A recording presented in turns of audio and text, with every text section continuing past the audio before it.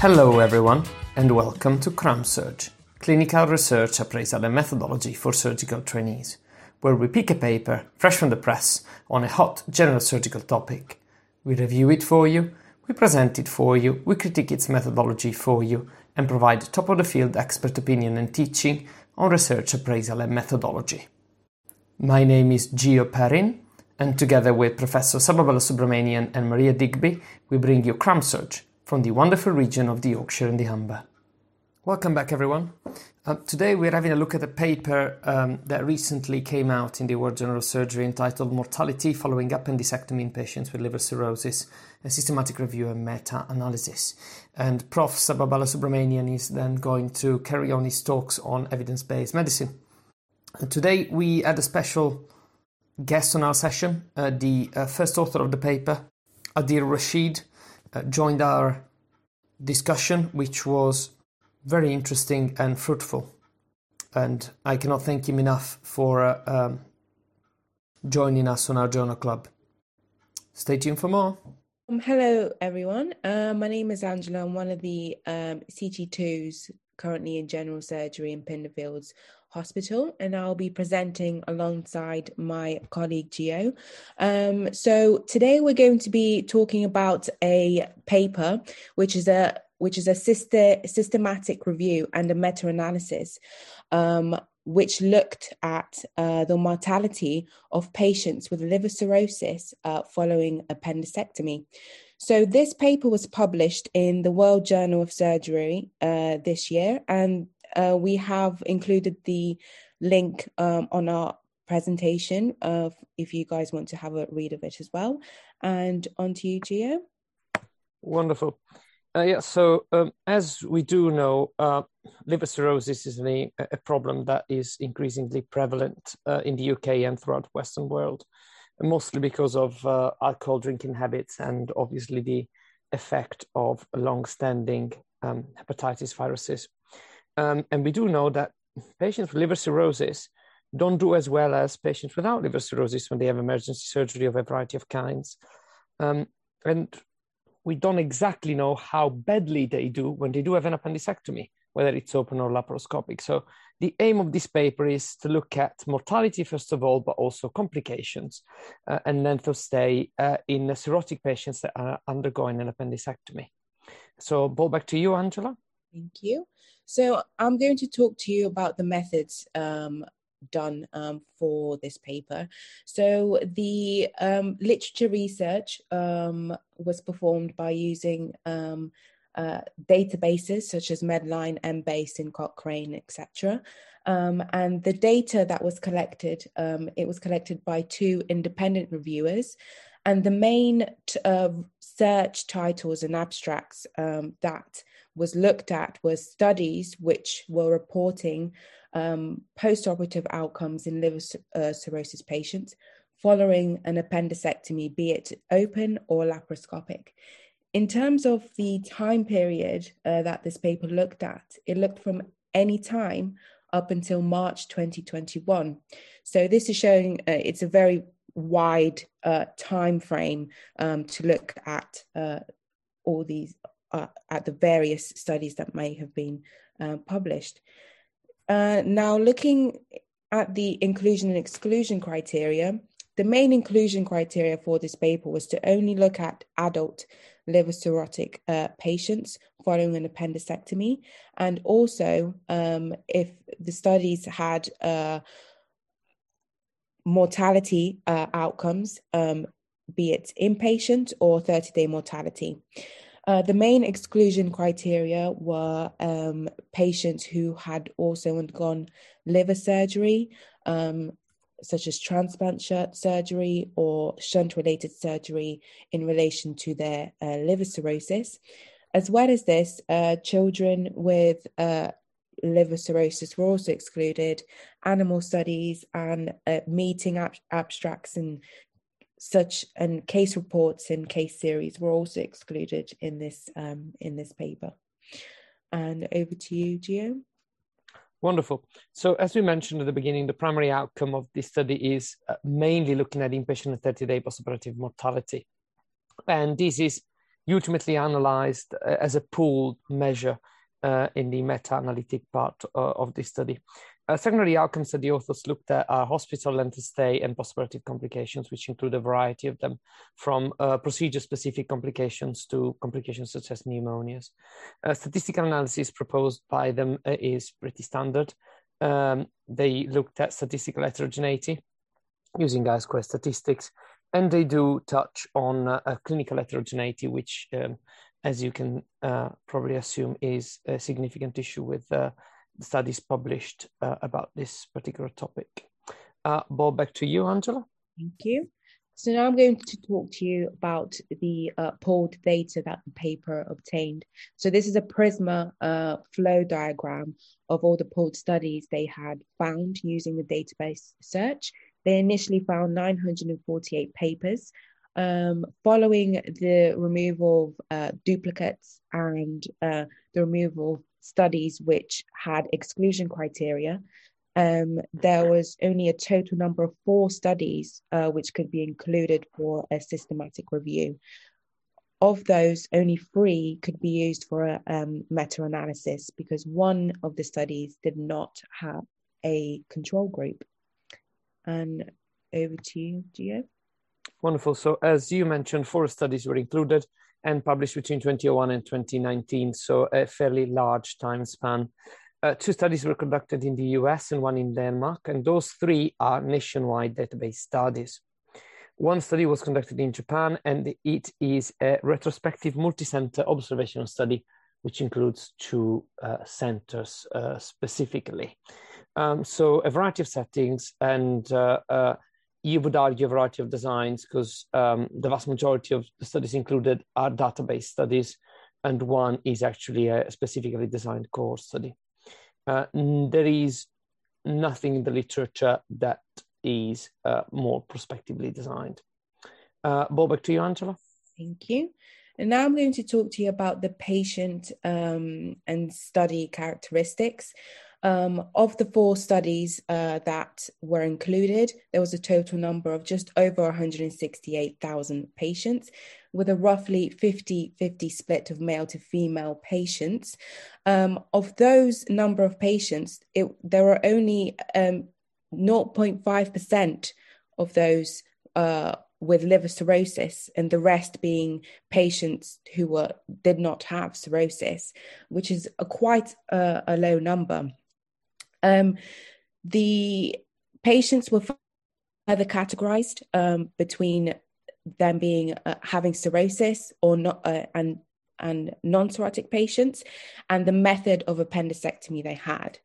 In terms of the classification of the liver cirrhosis, the studies only used compensated or decompensated cirrhosis as a type of severity. There were no formal liver cirrhosis severity scoring system to categorize each patient's liver cirrhosis. But looking at this data, there was a similar number of patients who underwent laparoscopic and appendicectomy between both groups. The more interesting thing is that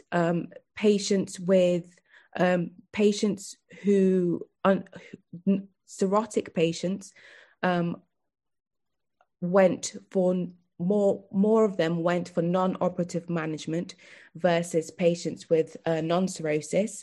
And as well as this, non-cirrhotic patients, more of them underwent an open appendicectomy compared to cirrhotic patients.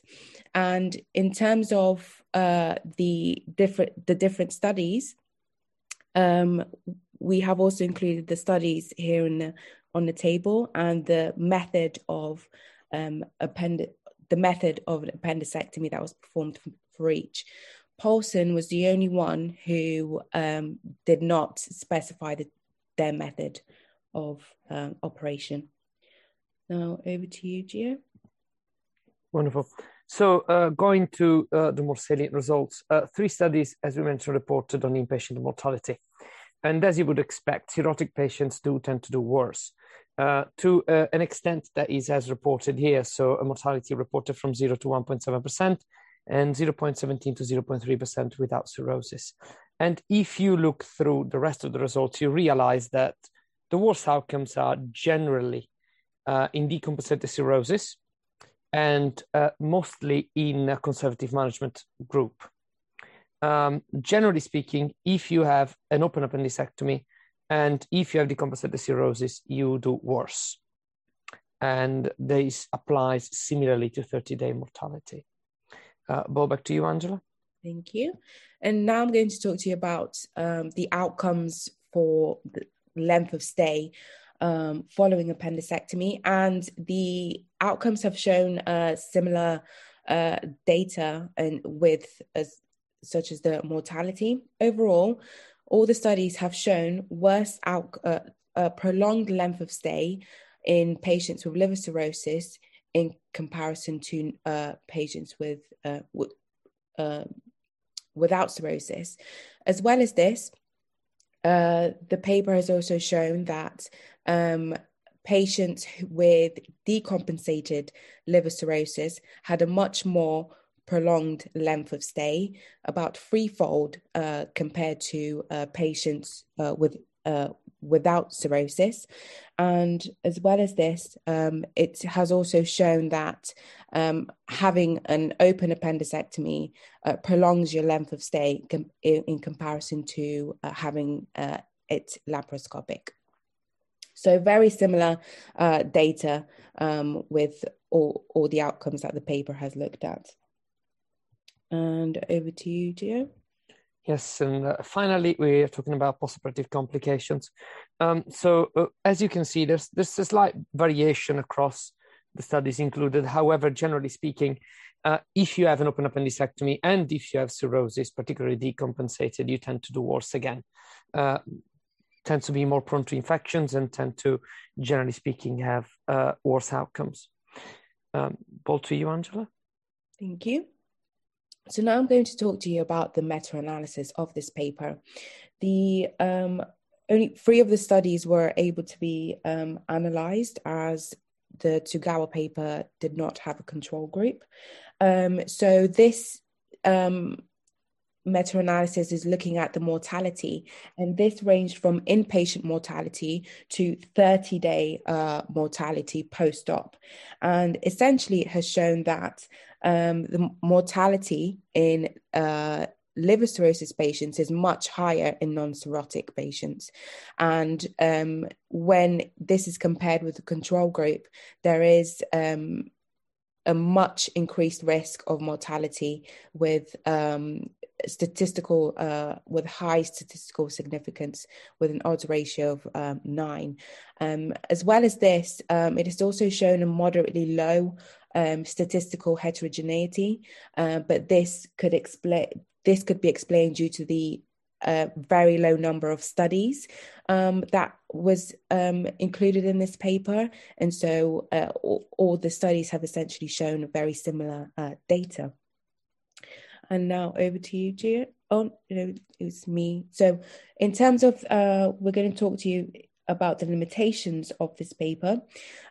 So one of the important limitations that the paper has reported is that only 4 studies were identified, and this is a very low number to formulate a good conclusion. And as well as this, only 0.5% of the patients had liver cirrhosis, and it's such a low number, it's very difficult to interpret the data and have a good understanding of what the actual outcomes are of patients post-operatively. Another limitation is the paper did not, the studies did not have a control for confounding factors such as age and patients with other comorbidities, as that will most definitely impact the patient's mortality and prolonged length of stay and post-operative complications. And as well as this, there's also a lack of information when it comes to reporting the severity of the patient's appendicitis. Was it uncomplicated or was it perforated? Because that will implicate the mortality risk and complications post-op. And the study had only used clinical coding to base each patient's level of liver cirrhosis, be it compensated or decompensated. There was no formal use of severity scoring like a Child-Pugh scoring for liver cirrhosis. So those were one of the main limitations the paper had found. Right.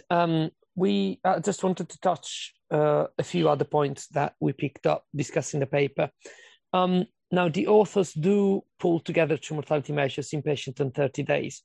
And looking at the amount of data out there, they really don't have another choice. However, it is reasonably well known, at least, that the increased mortality risk for cirrhotic patients undergoing an emergency surgical operation tend to persist even after discharge and up to 30 days. And if you look at the data from the papers included, the highest mortality rate, if I'm not mistaken, is from the paper that includes data up to 30 days. That could potentially, putting them together, lead to a falsely lower estimate of mortality. However, again, it has to do with the papers that are available out there. I think there's a huge degree of clinical heterogeneity in the papers, and the patients included in a variety of papers that are analyzed in this meta-analysis.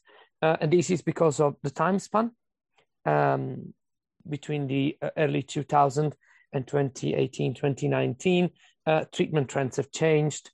Certainly conservative management of appendicitis became much more popular after the sort of publication of the APAC trial and the recent publication of cohort studies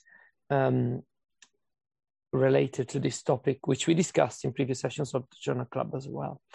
And there is undoubtedly a selection bias, probably, well, I feel at least, for the non-operative management group, which appears to have the worst outcome as well. As instinctively as a surgeon, you would be inclined to offer non-operative management to patients that you think are not fit for an operation. And similarly, there are technical difficulties associated with doing a laparoscopic operation in the presence of ascites, which might have changed the surgical approach chosen. There is a degree of data granularity in pretty much all big database studies, and especially as Angela was mentioning about identifying patients with the compensated or compensated cirrhosis, that will undoubtedly have an effect in the final results. So, back to you, Angela, for conclusions. Thank you. So, in conclusion, there were three main points that the paper concluded, is that patients with decompensated liver cirrhosis had a increased risk of mortality and worsening outcomes. Patients who were treated non-operatively had worser outcomes also. In terms of treating patients who are deemed fit for surgery, a laparoscopic appendicectomy is seen as the safest option out of compared to open. But overall, the quality of data is very limited because there are only 4 studies were used, and the patients with liver cirrhosis that were looked at was a very, very small sample size. So the overall conclusion was essentially open to interpretation, because it's very difficult to formulate a formal conclusion, as the patients with liver cirrhosis, it's all essentially kind of based on their clinical presentation and the severity of their condition. So it is difficult to say whether one treatment option is better than the other. But so yeah, that was the overall conclusion of the paper. A brief summary about the discussion we had during the session concerning the paper. First of all, we reiterated a few points, again, with Adil Rashid, first author of the paper, particularly concerning the difficulties they encountered putting together this meta-analysis given the low level of evidence available out there. And we all agree that the main issue is really that the quality of the papers available in the literature is severely limited.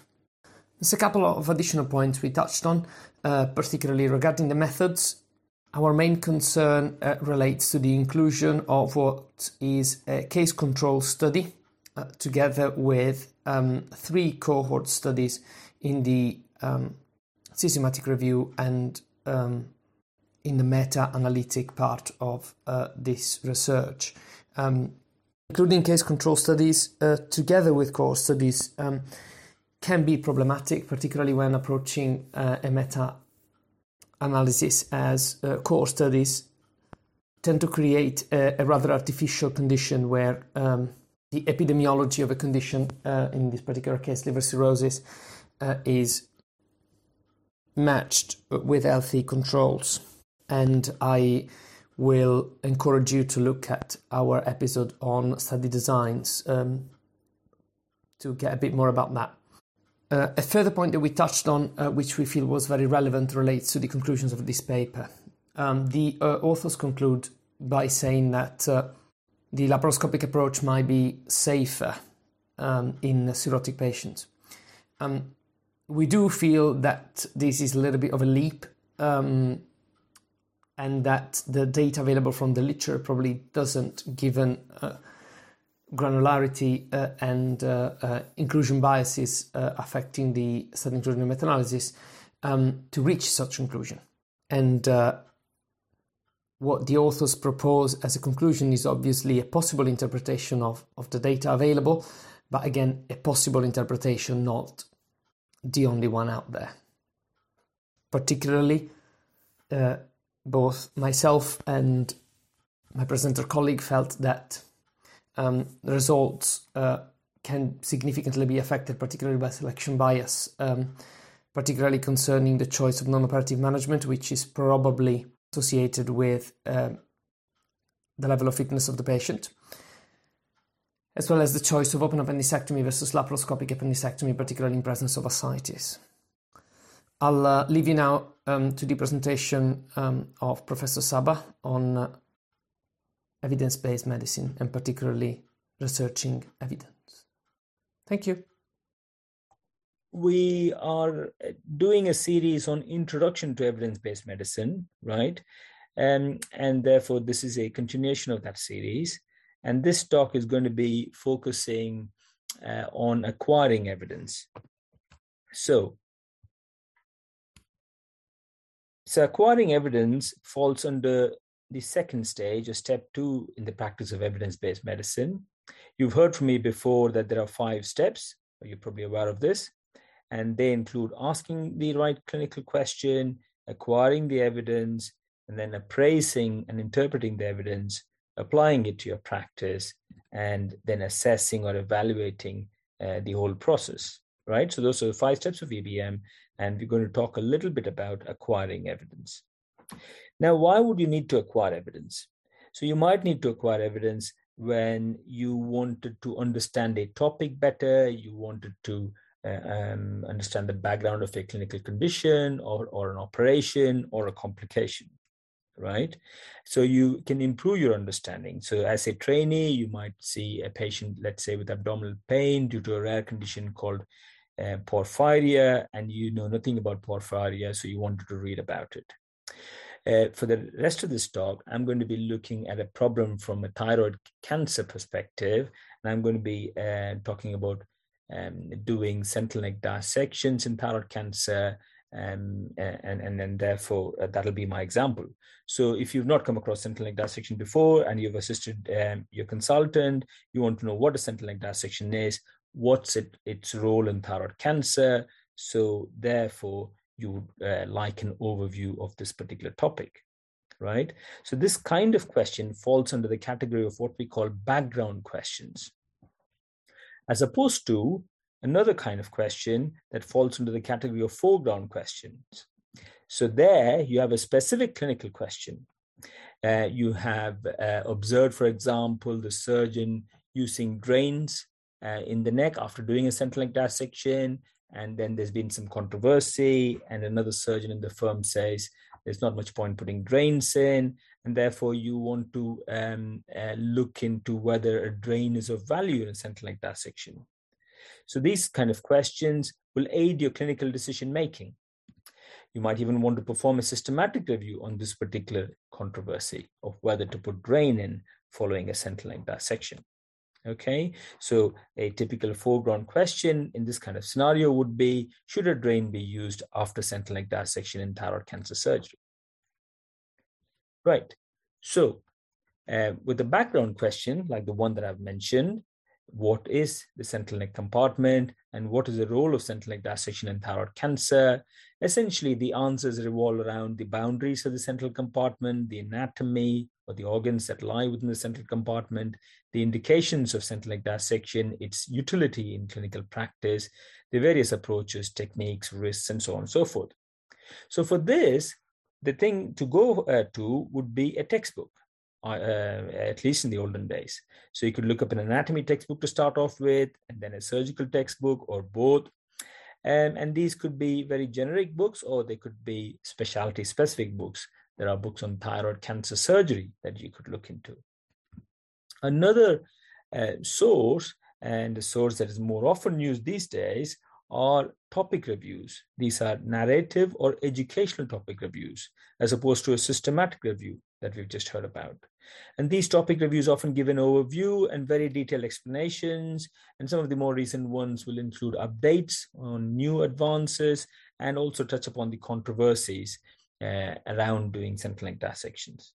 Okay, now whether you go into a textbook or look for a review really depends on your needs, at what level of training you are, your experience, and also access, because some of these detailed topic reviews are behind a paywall, and then you may not get access to that. So what about a foreground question? Now, I've said previously in one of my other talks that a foreground question needs to be very clearly structured. So this may be an example of a structured foreground question that I've mentioned before. Does the use of a drain after central link dissection in thyroid surgery reduce the risk of bleeding and wound collection? So that's a very clear question. And to answer this, you might go and look for a systematic review and meta-analysis like the one we just heard. And that would be ideal if there was a systematic review or meta-analysis. Often there isn't. And then you are left with looking at primary research articles, good quality primary research articles that specifically focus on this particular question. So how do you identify these papers, either systematic reviews or primary articles? By searching one of various online databases. Now, when you're doing literature searching and you want to read about literature searching, now, if you have to do a search to conduct a very comprehensive systematic review, or to write a clinical practice guideline for a society, for example, they can be quite complex.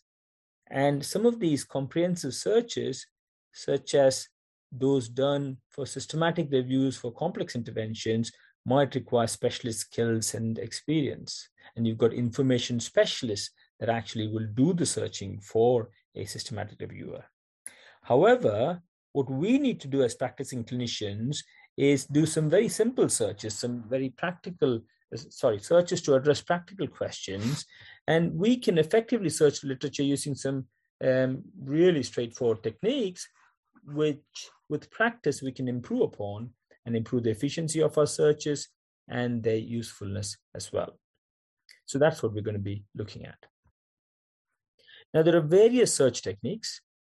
And whenever there are various methods to address a problem, you can conclude that there's no one optimum way. Yeah. And what method you choose really depends on precisely what your needs are, the time you've got, whether you've got any additional money to pay for some papers, and then the overall feasibility. I would say that these methods are all complementary. So there's no one perfect method, like I said. These are not mutually exclusive. And I'm going to mention a few techniques and just very briefly discuss that in the context of sentinel neck dissection in thyroid cancer surgery. So one of the most basic techniques is what we call basic searching, where you do a really quick search to find a couple of good articles that you can then read about overnight and then go and talk to your boss the next day. That'll help you improve understanding of the topic. And to do that, you just need a couple of key phrases, sentinel neck dissection and thyroid cancer, and you might put that in PubMed or Google and see if you can get a couple of good articles fairly quickly. Another technique that is often used is called berry picking, where following a basic search, you scan the searches to pick up some articles of interest. And this may be based on some certain specific features. It may be that you find an article written by an author you know, like maybe Gio Perrin, and you know that Gio Perrin writes very well, so you can just pick up the articles that he's written. Or you might focus your attention on a particular technique of sentinel neck dissection, and then explore that technique a bit further and look at similar articles on that specific technique. So clearly, berry picking is very subjective. It is completely based on your needs and your interest. You can use it to explore topics that you're not familiar at all with. Another technique in this regard is something called pearl growing. You may have heard of this. So essentially, you start off with a very focused, precise search to find a paper, an index paper, which is the pearl. And you read the paper and you identify keywords, and then you modify your own search and continue the process, get a few more papers, and then see if you can identify more useful, relevant keywords and search further afield. Now, with our example, in the context of sentinel neck dissection in thyroid cancer, you may land on a paper describing a very specific sentinel neck dissection technique. And looking at the paper, you find certain additional terms like maybe radical sentinel neck dissection or limited sentinel neck dissection or thymus preserving sentinel neck dissection. And you use these additional terms to search further. Also, in some databases like PubMed, there is a feature called related articles or similar articles. So you can click on those and you might get some more papers that are very closely related to the index article. Another technique and a phrase that you'll probably come across if you're doing systematic reviews is something called citation searching or snowballing. Basically, what it means is that, let's say you've got a specific article in hand and you want to find all articles that are very similar to this article. So you can do either what is called backward searching, where you look at the specific article's list of references and search for articles of interest. Or you look forward searching, where you look at the sites or papers that have cited the specific article. And this helps you to identify similar manuscripts. And a lot of people say that this is nowadays considered mandatory if you're doing a systematic review. And then this will ensure that no articles of interest are missed. I've got two more, I think. So hopefully this is not too monotonous. The next technique is what we call concept building or building blocks. So here what you do is you first frame certain concepts, and then you put the concepts together to formulate an effective search strategy. And this is what is typically used in systematic review searches, alongside other techniques, but this is the main technique. So the concepts around the problem that we are talking about now are, for example, thyroid cancer, sentinel neck dissection, drain, and maybe complications or bleeding, and so on. But finally, and I won't dwell on this, but there is a technique called successive fractions. I've not used this before, but essentially what they say is this is a variant of concept building. So you have these concepts, or some people call them facets, where the concepts are added or removed in steps.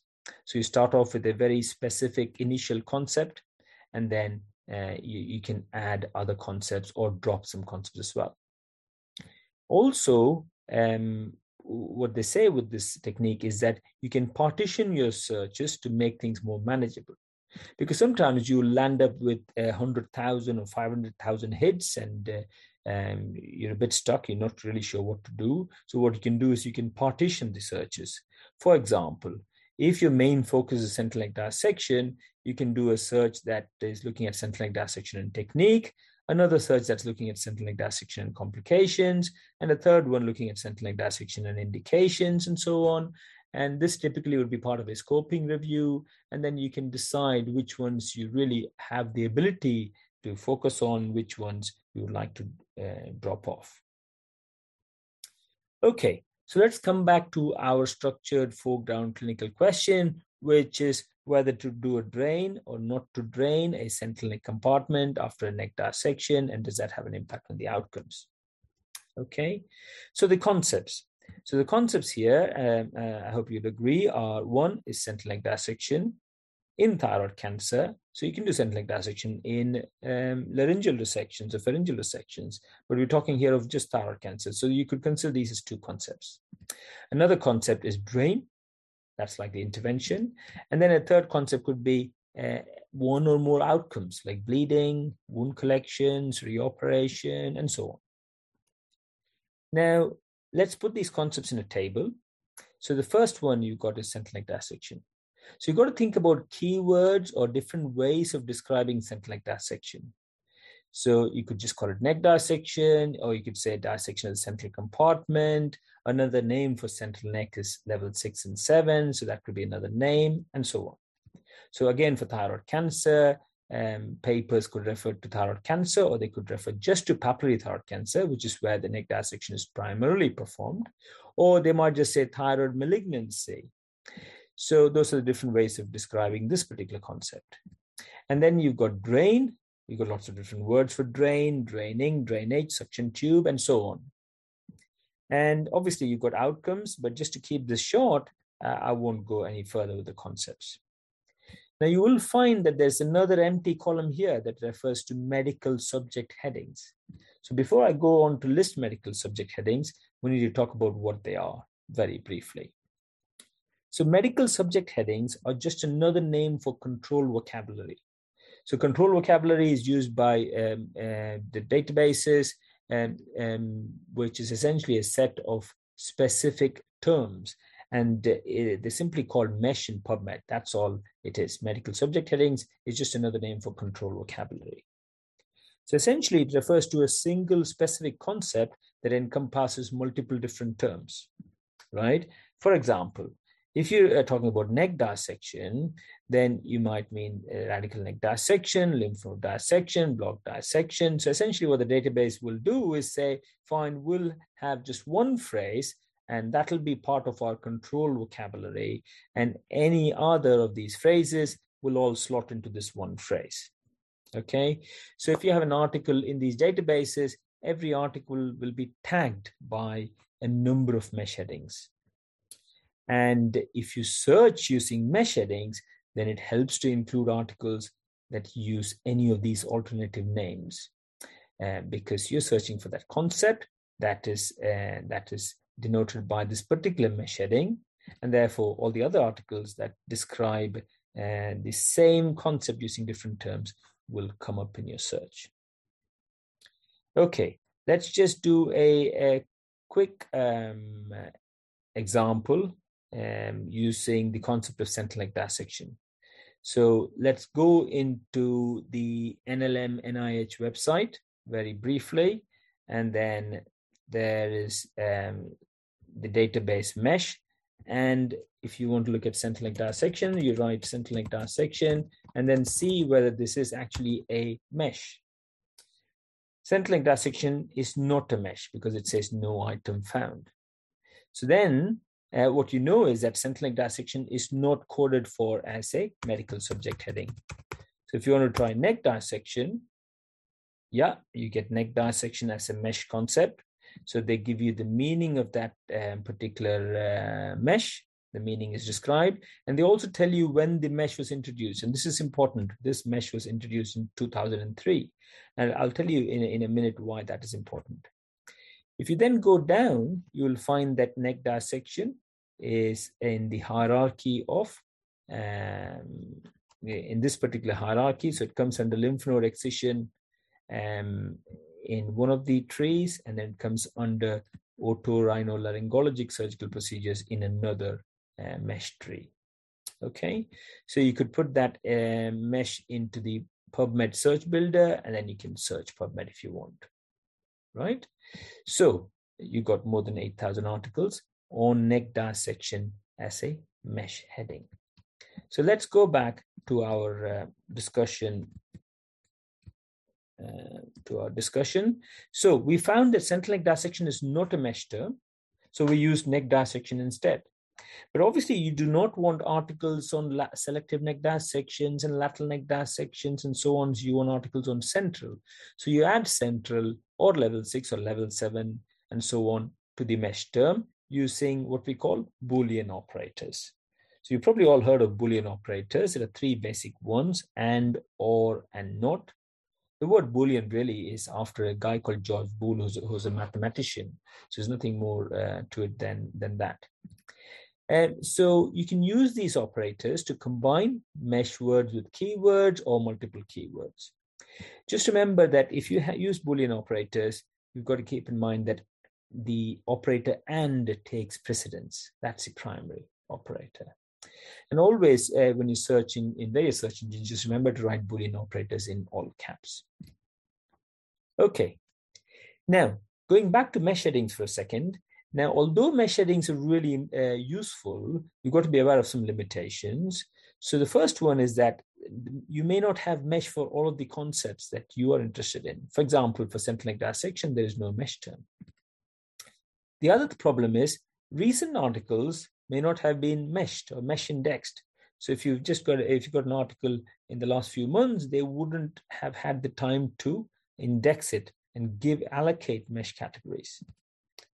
The last problem is that mesh terms are added on a regular basis to Medline, PubMed.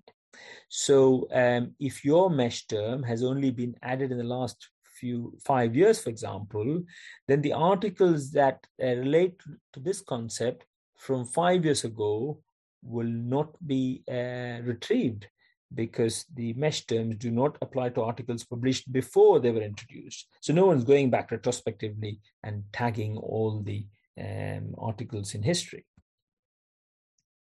Okay, so we've talked about mesh heading, and we come back to this table where we've got the concepts listed in this column on the left. We've got the keywords in the middle, and then I've put down the mesh headings for the various concepts. So for central neck dissection, I've got just neck dissection as a mesh heading, so that is not sufficient. So I'll have to combine that with some keywords. And then for thyroid cancer, I've got a mesh heading. And for drain, I've got a mesh heading called drainage. Okay.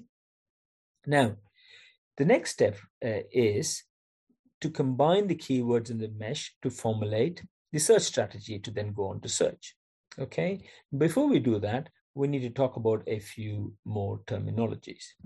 So first one is Boolean operators, and, or, and not. We've already talked about this, so I won't dwell on it. The second terminology is what we call truncation.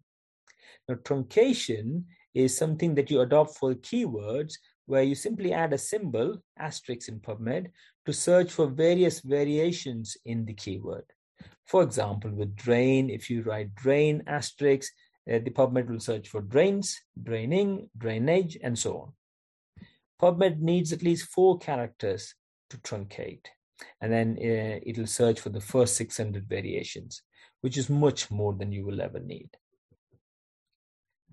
The other terminologies to know about is something called quotes and parentheses.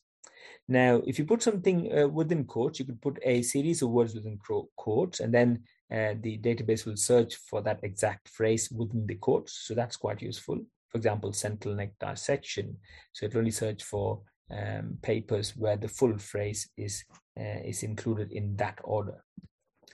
Parenthesis, or the brackets, is used for nesting. And I'll explain what nesting is. So nesting helps bring together keywords and concepts to then form your final search strategy. And this nesting is done using parentheses.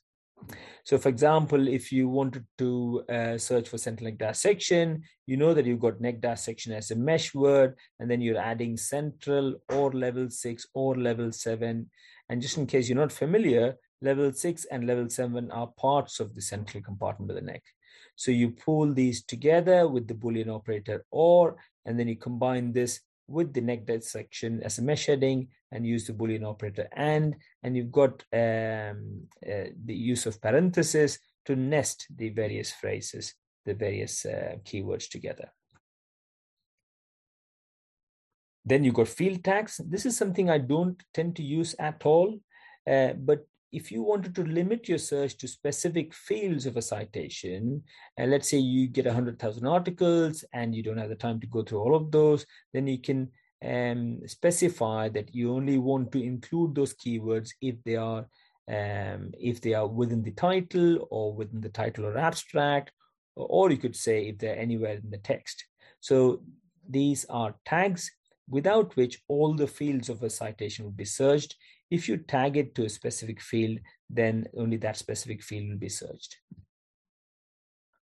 Okay, so yeah. So you come back to this table. Now the concepts are still there.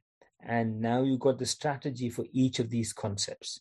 So for central neck dissection, you've got a strategy that combines certain keywords with the Boolean operator OR alongside the neck dissection as a mesh heading, and that's combined with AND. Then for thyroid cancer, you've got thyroid neoplasms. And for drain, you've got either drain with asterisks or drainage as a mesh heading. Now, obviously, you can change this. You can try different kinds of strategies and see what kind of results you get. So I combined these strategies for the 3 different concepts and put them in PubMed, and I got about 33 articles. Okay, and then I'll look at the 33 articles and see, and I might just read a few that seem good quality, and hopefully that'll answer my question. You've got to remember that these search processes are or should be iterative. So you've got to be able to go back and modify the search, make some amendments, minor or major, and you can do that by either adding concepts or keywords or field tags or limits, and you can limit this by period or language and so on and so forth, right?